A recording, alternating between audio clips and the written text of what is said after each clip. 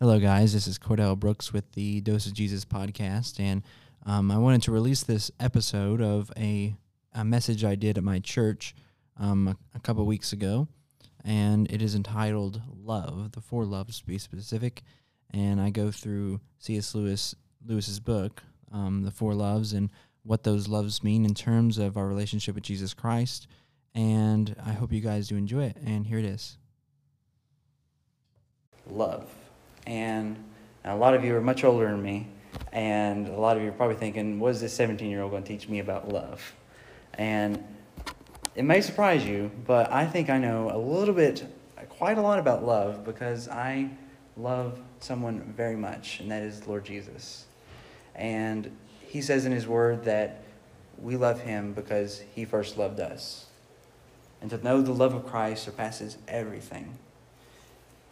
And I wanted to title it Vulnerable Lover. And it's by a quote. I got that title from a quote that C.S. Lewis wrote in his book, The Four Loves. And we're going to be looking at the four loves today that we see in the Bible. I'm going to read this quote to you. I really want it to set in with you, and I really want you just to really grasp it and try to think about it. He said this. He said, "To love at all is to be vulnerable. You love anything and your heart will be wrung and possibly broken. If you want to make sure of keeping it intact, you must give it to no one, not even an animal. Lock it up safe in the casket or coffin of your selfishness. But in that casket, safe, dark, and motionless, it will change." And I read this quote, and as soon as I read it, it struck me. I never thought of love as being a selfish or selfish act.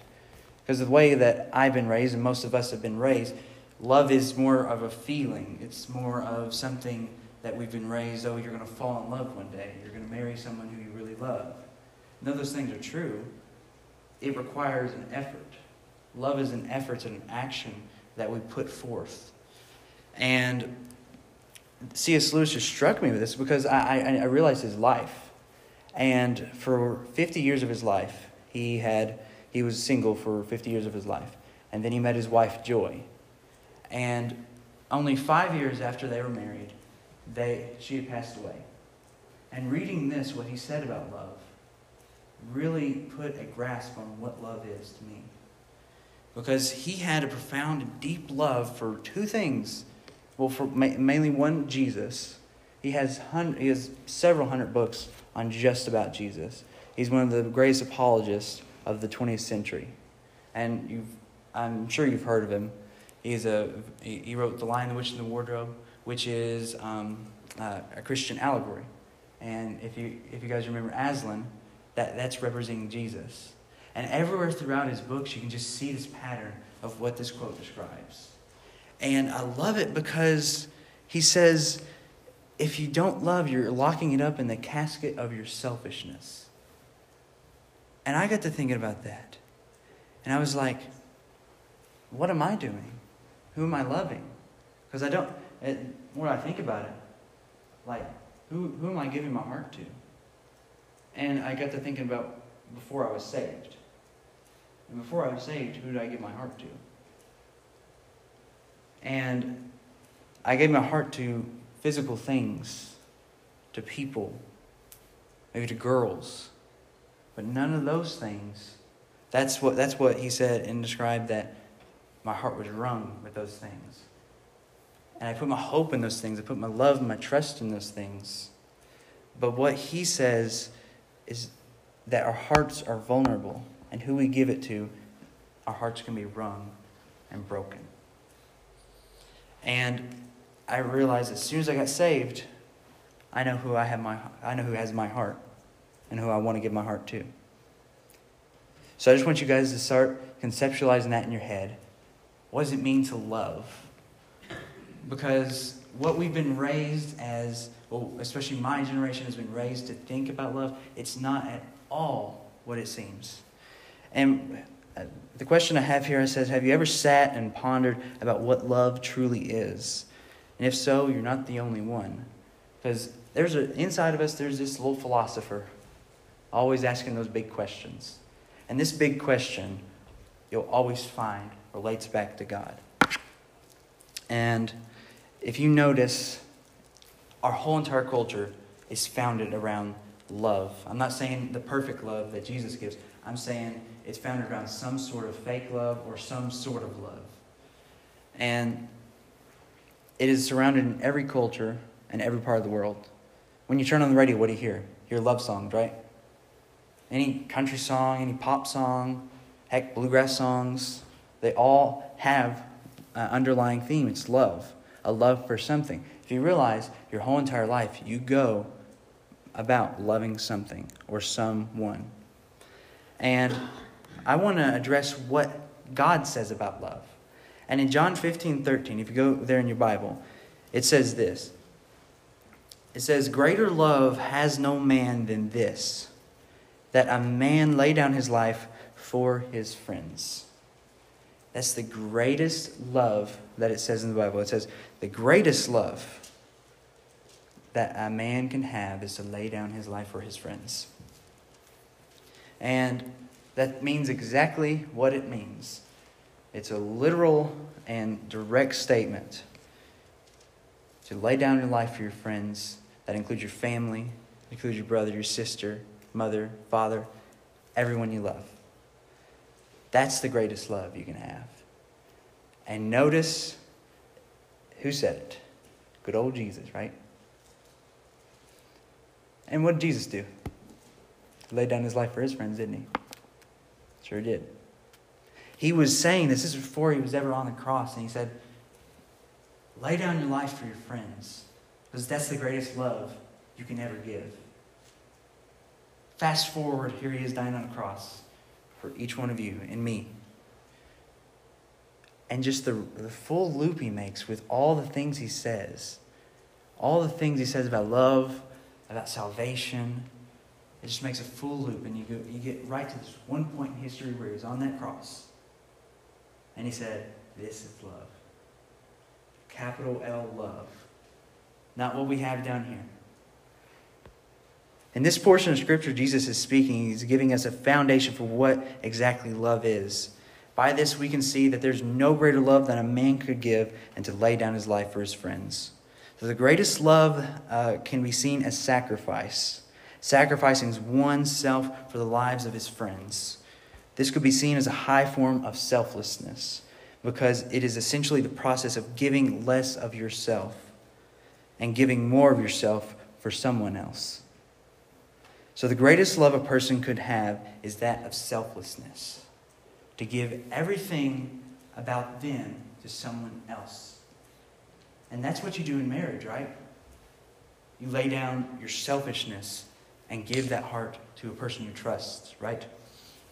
And we're going to get into those types of love, like marriage and friendship love and all that, in just a minute. This directly answers the question, what is love? The answer makes plenty of sense when you look at our lives. When we love someone so much, if we have true and pure love for them, we are willing to do anything for them. That is why we find when we listen to songs, we read stories, we see in all the cultures of the world, we see this pattern of And notice in the Bible, or just in songs and media, anything, and it's like a Hallmark movie. Okay, that's first of all, that's not love. Okay, but you see it in those movies. You see it in the songs. You see it in the media, and you see this form of love. It's like, oh, I'll do anything for you. I'll move countries for you. And this is what's talking about here. And if you turn to 1 John 4:18 through 19, you'll see this. There is no fear in love. And notice what we just said about a pure love. But perfect love casts out fear, because fear has torment. And he that fears is not made in perfect love. We love him because he first loved us. That should give an amen in your soul. It really should. If nothing else, I could see nothing else in just those words, we love him because he first loved us. That's just all, that means everything to me. Because every day at school, in my community, I want people to see this love that God has for me. And I can't understand why people reject it. Because it's such a beautiful thing that throughout the whole entire Bible, we see God never leaving us, never leaving man, and He's always there with His love. We see it in Genesis 3:15, where He made the first prophecy that Jesus would come in the seed of the woman. We see it in Isaiah 53, where He says that He shall be crucified, He will be bruised for our iniquities, He will be crushed. And that word crushed in Isaiah 53, that is one of the most beautiful passages in all the Scripture, I think. That He will be crushed for our iniquities. And that word in Hebrew, you know what it means? Grinded. Like a mortar, when you're grinding up something, that's what Jesus was. He was grinded for us. Ties back to just what He said a minute ago about laying down your life for your friend. See, it is clear here that God loved us first, but the question is, how did He love us? Obviously, John 3:16. It's so simple, yet it's so profound, that the God of the cosmos, the universe, the one who brought forth out of nothing life, this is the same God who loves us. When He set His Son upon the cross, He showed the greatest love ever known. Sacrifice. He gave up His Son for you. And this is the love I'm trying to get across to you. This is the love that we're going to describe in detail in a minute with the other four loves. See, because of this love that God has given, that's the reason you love someone. That's the reason you marry someone. That's the reason you love your family. That's the reason you love anything in this life. Because love is like an energy. It is something beyond our realm. You know why? Because God is love. And it says that in the Scriptures. And if God is beyond our universe, then love in of itself is beyond our realm. So loving someone is doing something greater than yourself. When you love Jesus, you're doing something much greater than yourself. And I want to note that we have to be careful when we use the word love. And when I studied Greek, I tried learning it. And what I was so fascinated by, how the Greeks used how they used their language. You know, they had 6 words for love. And it's such a beautiful language. For every word that there is in English, there's 5 words in Greek. And then we're limited to our 1 word in English. And what I find so fascinating is their love words. Because if I just, it's sort of, in a way, if I just said, well, I love you, Mom. Okay, well, the Greeks could use many different ways. They could say, I agape you, I storge you, I eros you. See, it's sort of limited in the way we use it now. But the way Paul uses it to describe in 1 Corinthians 13, which we've all heard at weddings, right? He uses agape. And I'll tell you what agape is right now. Agape is the love most mentioned throughout the Bible. And that's not a coincidence. And agape is God's love for man. And I'm really tempted to scroll all the way down here to 1 Corinthians 13 and get right into it. But I want to go through the other loves first. Because I want you to conceptualize this idea of where our love comes from. And first start off, we're going to start with agape. And if you have notes, I want you to write down these words, agape. So this is the love that God has for us and us for God.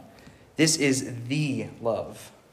This love is the most important out of all the other loves. For without it, we would not be able to have the other loves.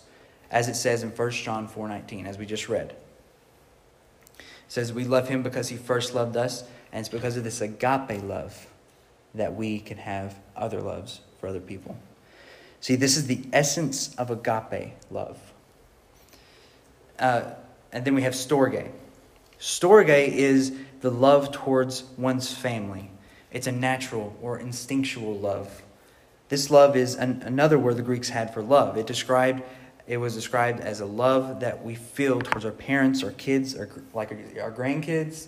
And that's why I mentioned that, because you have this storge, your love for your family, your love for your grandkids. And I find that so beautiful. It's because of God's love we can do that. And don't you love it when you can love someone? It's really something. And I noted this. I said, however, this love, like many of the others, is ever so fading. We don't have a passionate love for parents anymore. You look at school, you don't see it. Heck, sometimes in church, you don't see it. This lack of respect to parents, lack of respect to elders, authority. That love is fading, like all these other loves. And this is the importance of being selfless in your love. This is the importance of knowing God's love before you know any other love. Then we have the eros love. This is the love between a man and a woman. It is like a romantic affection, a love that you feel when you see your spouse. This love is also quickly fading. See, it's the selfish desire in the world that is keeping this love from flourishing. It's the selfish desire that my generation mainly has been raised. And I'm going to point out some statistics after we get through the last love here about what's going on in my generation and what we've been raised to believe about love. And this eros love, that is marriage, the love you feel towards your spouse. And this one is the worst. I hate talking about this one because it hurts me so much to see the way my generation is heading with this kind of love. Well, for one, they don't have the first two loves, agape or storge. They don't have love for God. They don't have a love for parents.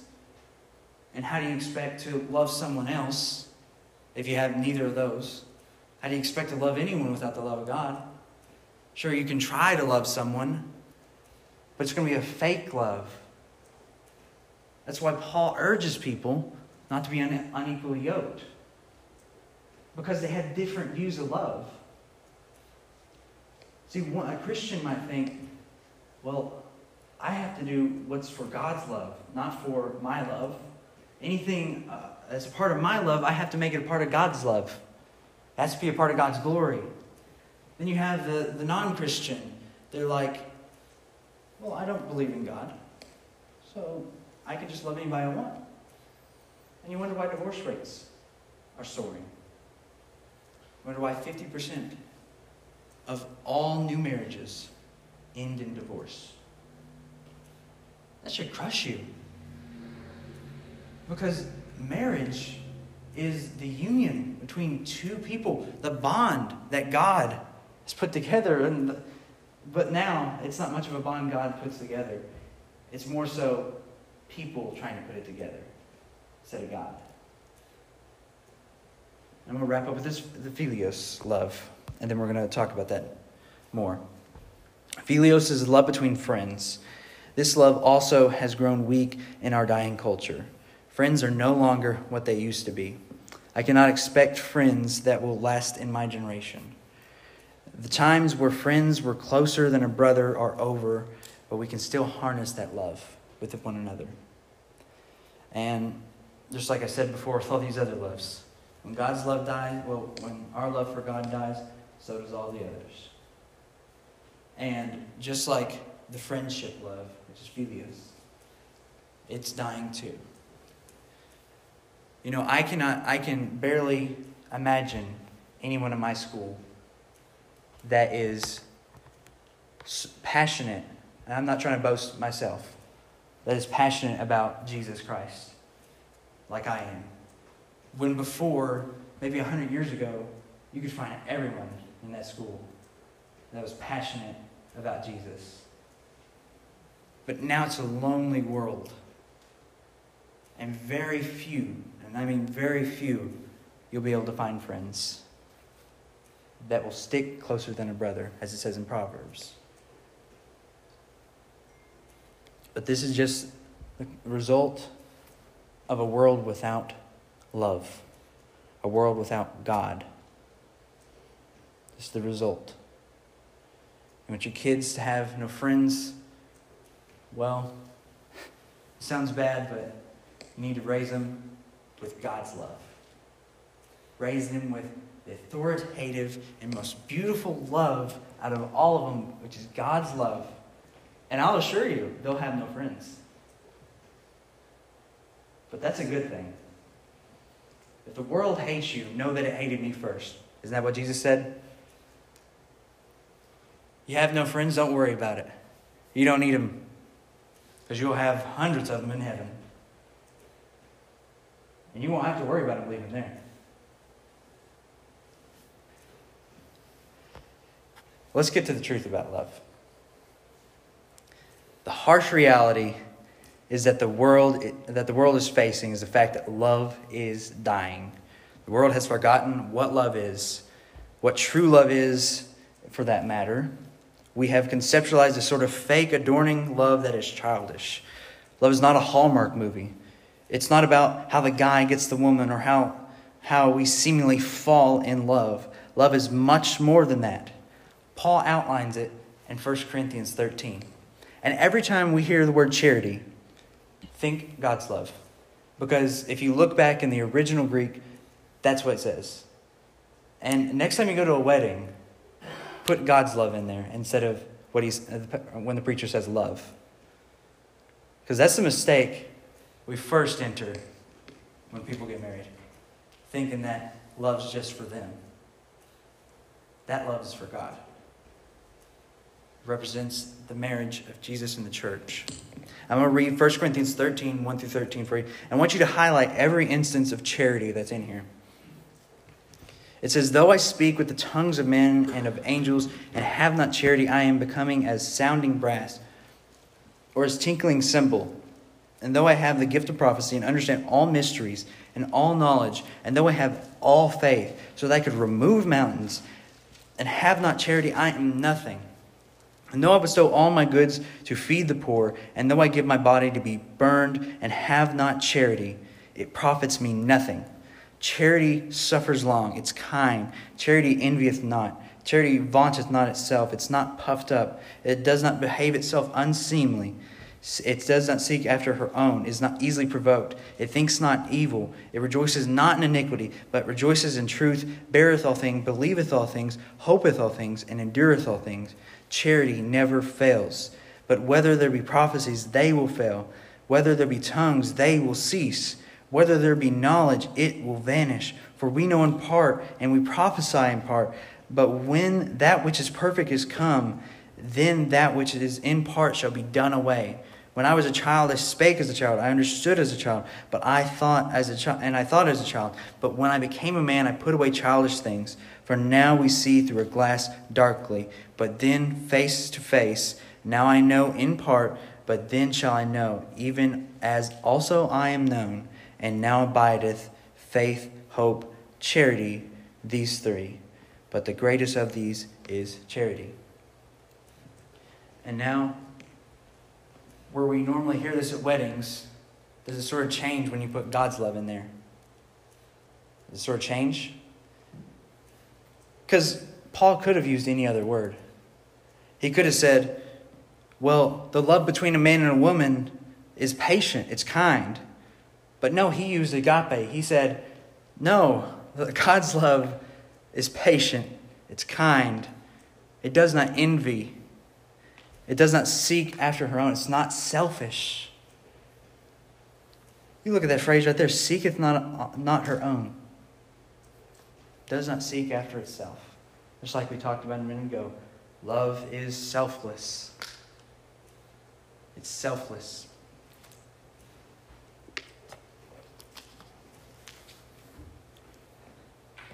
In every instance we can see of charity in here, we can see God's love. That's why when I go to weddings, I'm sometimes disappointed and sad. And I'm sure Jonathan will tell you the same thing. I've heard Jonathan say he'd rather preach at a funeral than a wedding, because weddings now are not adorning to God. They're not glorifying to God as they should be. You know why? Because they have a wrong interpretation of what this love is. You see, it's not by your spouse's love or your boyfriend's love, your girlfriend's love. It's not about that. He said it's about God's love. He said, he never said without the love of a woman, without the love of my family, without the love of my friends, I am nothing. He said, if I don't have God's love, I am nothing. If he could use all caps, if he was typing this in a text, he would. He would say, I am nothing in all caps without God's love. Because what is God's love? Have we ever asked ourselves that? What is God's love? What is God's love? Just think about it. Close your eyes and think about it. If God is love, then what is God's love? How did he show us his love? Through his Son. He didn't have to send his Son to die for us. Certainly not the God of the universe that created everything, created everyone. He didn't have to do that. But he did. That's his love to us. That's agape. He said, I love you this much, so I'm going to send my Son to die on a cross for your sins. And I know you don't deserve it, but I'm sending him. And I love you. But that's not preached at weddings in this verse. You think if maybe we start living for that agape love, things might have a bit of a change in our life? Start living for God's love? Because I'm going to tell you, if you're seeking after the love of your spouse, your friends, it's going to fail. He said everything else but charity or God's love will fail. But the greatest of these is love. Out of hope that we have in Jesus, out of faith that we have in Jesus, God's love is the greatest of them. I try my absolute hardest to get people to understand the beautiful and pure love that God has for them. And I want you guys, and I know that I'm young, and you may think that some of the things I'm saying might be crazy. Like, what do I know about love? But this is love.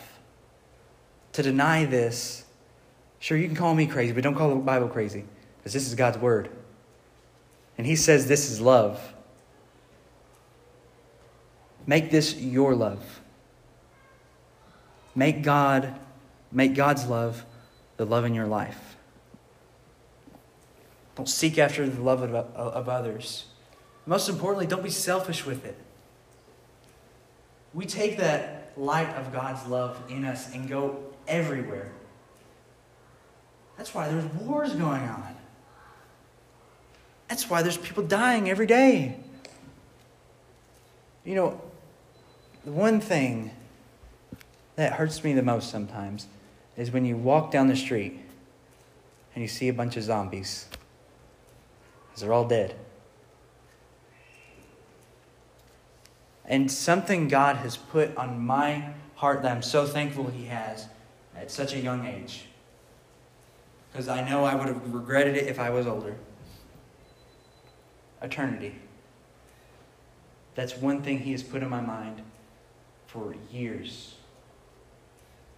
He's saying, look at them. They're dying. They're dead in eternity. Do you love them? Show them my love. We see a bunch of dead people walking every day. And all it takes is one little moment, that one divine intervention to happen. Say, let me tell you about God's love. Not enough evangelism, not enough preaching, not enough love is spreading in the church, in the world.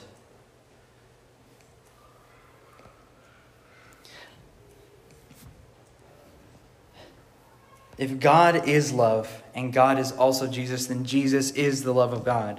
This makes sense when you look at John 3:16.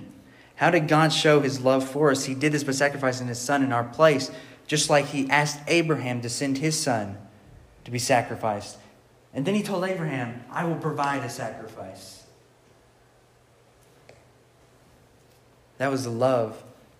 He was pointing towards that agape love. The God's love to us.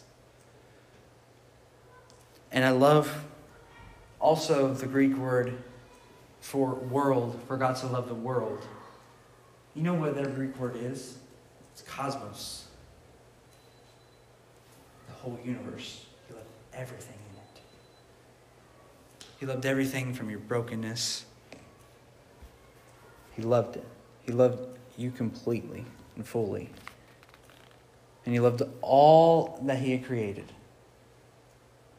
You know what he despises in you? That's sin. And if I was God and I saw the way the world was going, it'd break my heart. Because if I see it from a 2D perspective here, what does God see in a 3D perspective? 40, 60, I don't even know what dimension he's in. But what does he see? What does an omniscient God see when we're not spreading his love? What does he see? Well, right now, I'll tell you what he's seeing. He's seeing this. He's seeing marriage rates going down, divorce rates going up. And here's a statistic. It says this. It says currently the divorce rate per 1,000 married women is 16.9. That may not seem like a lot, but when you calculate that based on our population, that's quite a bit. The divorce rate per 1,000 married women is nearly double that of 1960, but down the all-time high of 22.6 in the early 1980s. Here's one that really got me. Almost 50% of all marriages in the United States will end in divorce or separation. 60% of second marriages end in divorce. 73% of all third marriages end in divorce. And I wish there were statistics on the love we have for our friends. How friends leave each other. What about family love? What's the statistics on those? Actually, I don't even want to see it.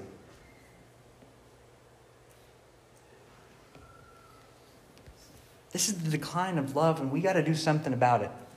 We can't just stay idle, sitting on our sofas, watching TV.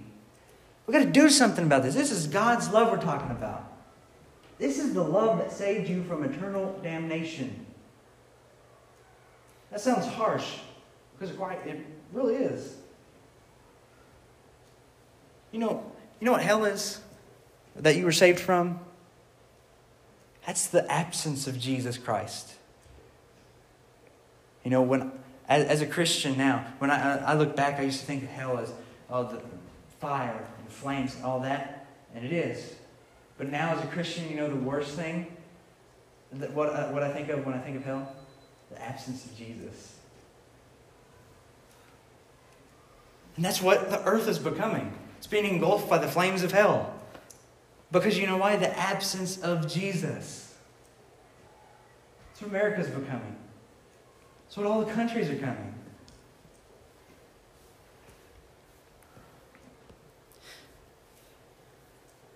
Just like with these statistics, like I said earlier, I believe it's harder for a pastor to preach at a wedding rather than a funeral, because with these statistics, many weddings are simply just funerals waiting to happen. Just like with friends, sometimes they're just funerals waiting to happen. So we end up in situations where we become more like death than life in our relationships. And it's just the world that I've been raised in and you've been raised in. Especially my generation. And I got to thinking about what we've been taught throughout school about love, about these things that God has described in His Word. And I'm so thankful that I know His Word now. Because what I've been raised, what my generation's been raised, what we've been raised, it's not right. It's not right. And my generation's been raised throughout all school. They're like, go out and get that career you always want. I noticed something throughout all of middle school, throughout all of high school. I noticed something. I noticed the you movement. Do you. Do what you want to do. Go to college. It'll help you. Go get that job you always wanted. It'll help you. It's the selfish movement. Now, I'm not saying going to college or getting a good job is bad. I'm saying when you do it for selfish desire, it makes it bad. That's why I try in everything I do to not look at it in terms of this is my job, this is my life, this is my degree. No, this is not my life. It's not your life.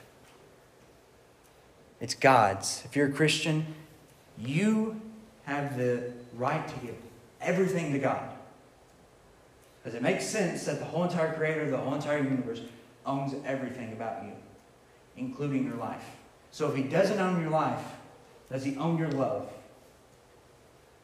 Think about that. And think about what you're teaching other people.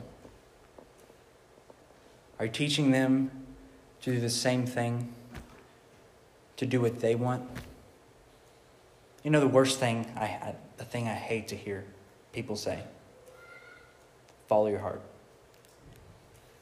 A lot of Christians say it too. But you know what God says about your heart? He said it is deceitful and wicked among all things. It is deceitful and wicked. And when I hear kids and teachers say, "I'll just follow your heart.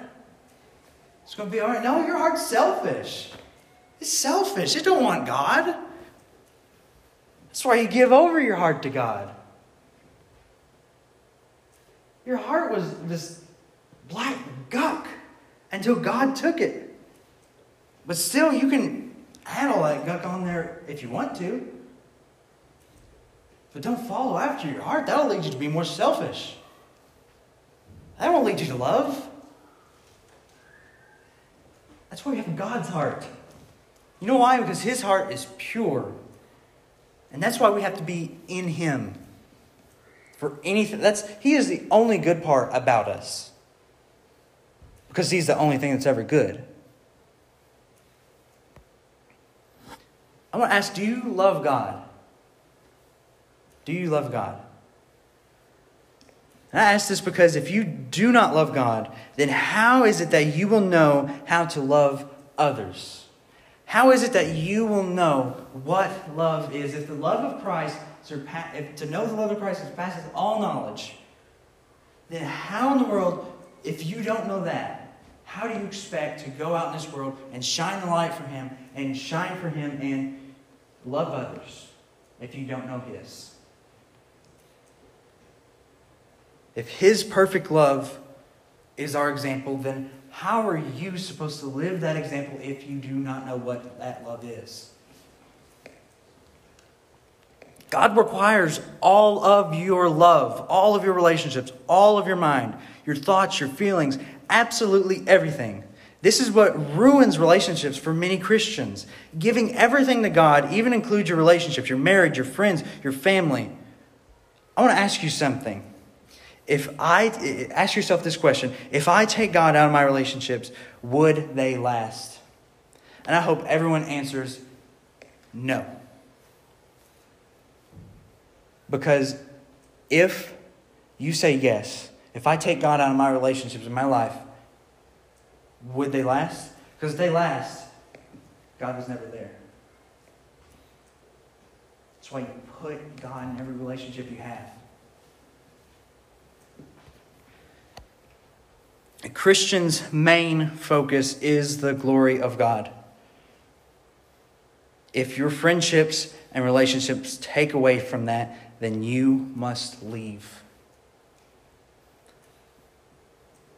In every relationship you will have, ask yourself if God will be glorified in that relationship.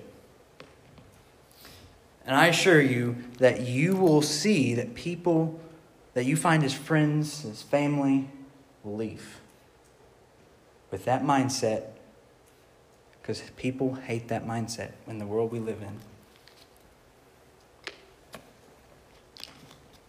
People will leave you if you start seeking out the glory of God. And that's perfectly fine. You don't need people. Part what people may tell you.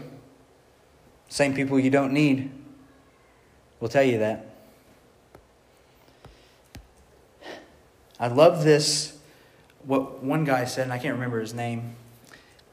He was a writer and a Bible commentator. He said this, it's just a very short quote. He said, "Aim to His glory. In everything you do, aim to His glory." Proverbs 3:6, right? In everything you do, acknowledge Him. He'll direct your ways. Acknowledge Him. See Him. Look at Him. Look towards His glory. In your marriage, your friendships, your relationships, look to His glory. That's what happens. That's why we have divorce. That's why we have friends that break apart. They're not bonded to anything. It's about like having two pieces of wood together that have no glue. They're just going to fall apart. Jesus is the bond that holds all things together. All things. For by, like John 1:3 says, I think it's 1:3. Don't quote me on that. But in John it says, by Him everything was made. It was not anything that wasn't made. Because He made all things.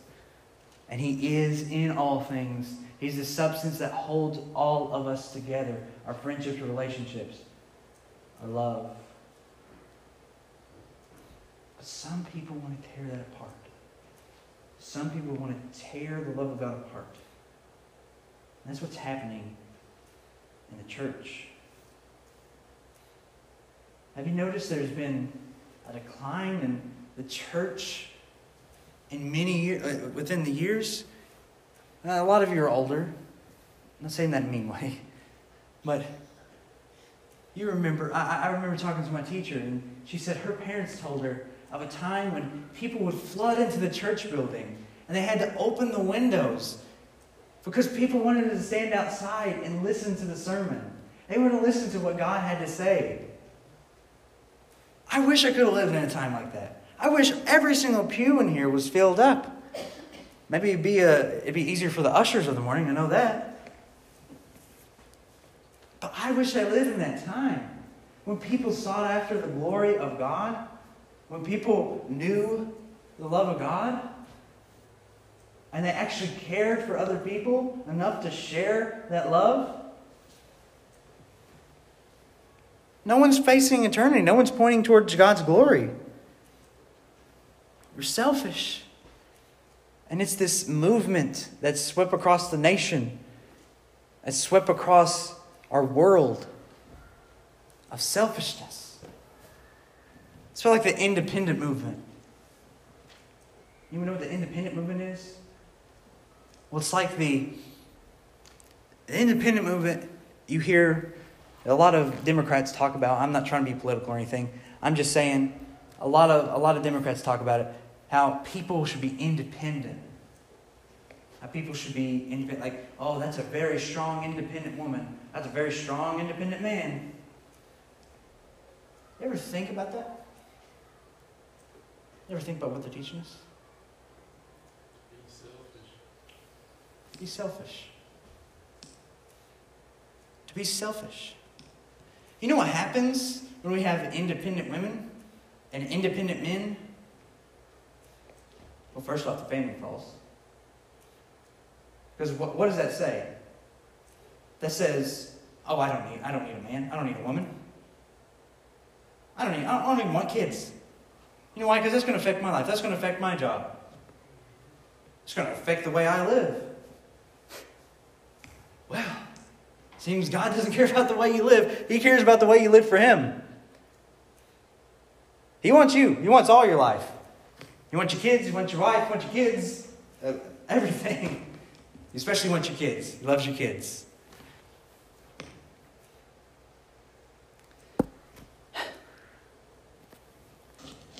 And I'm going to close with this.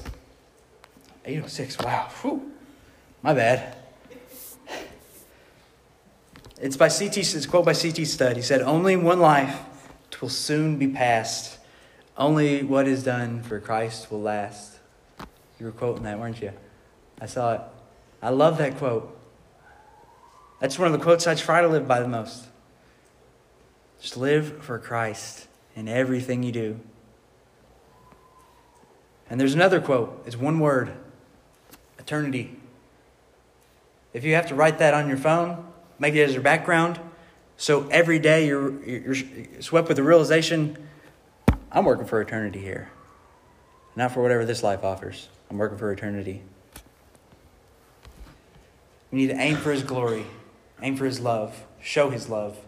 Most importantly, don't be selfish with His love.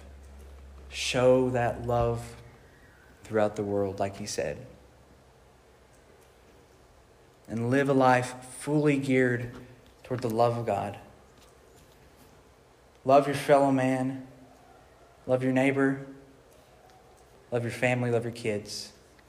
Love it with a selfless heart. A selfless passion.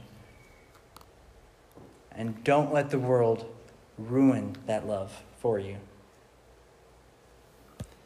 And that's all. But are we supposed to pray now? Okay. Am I supposed to call on somebody?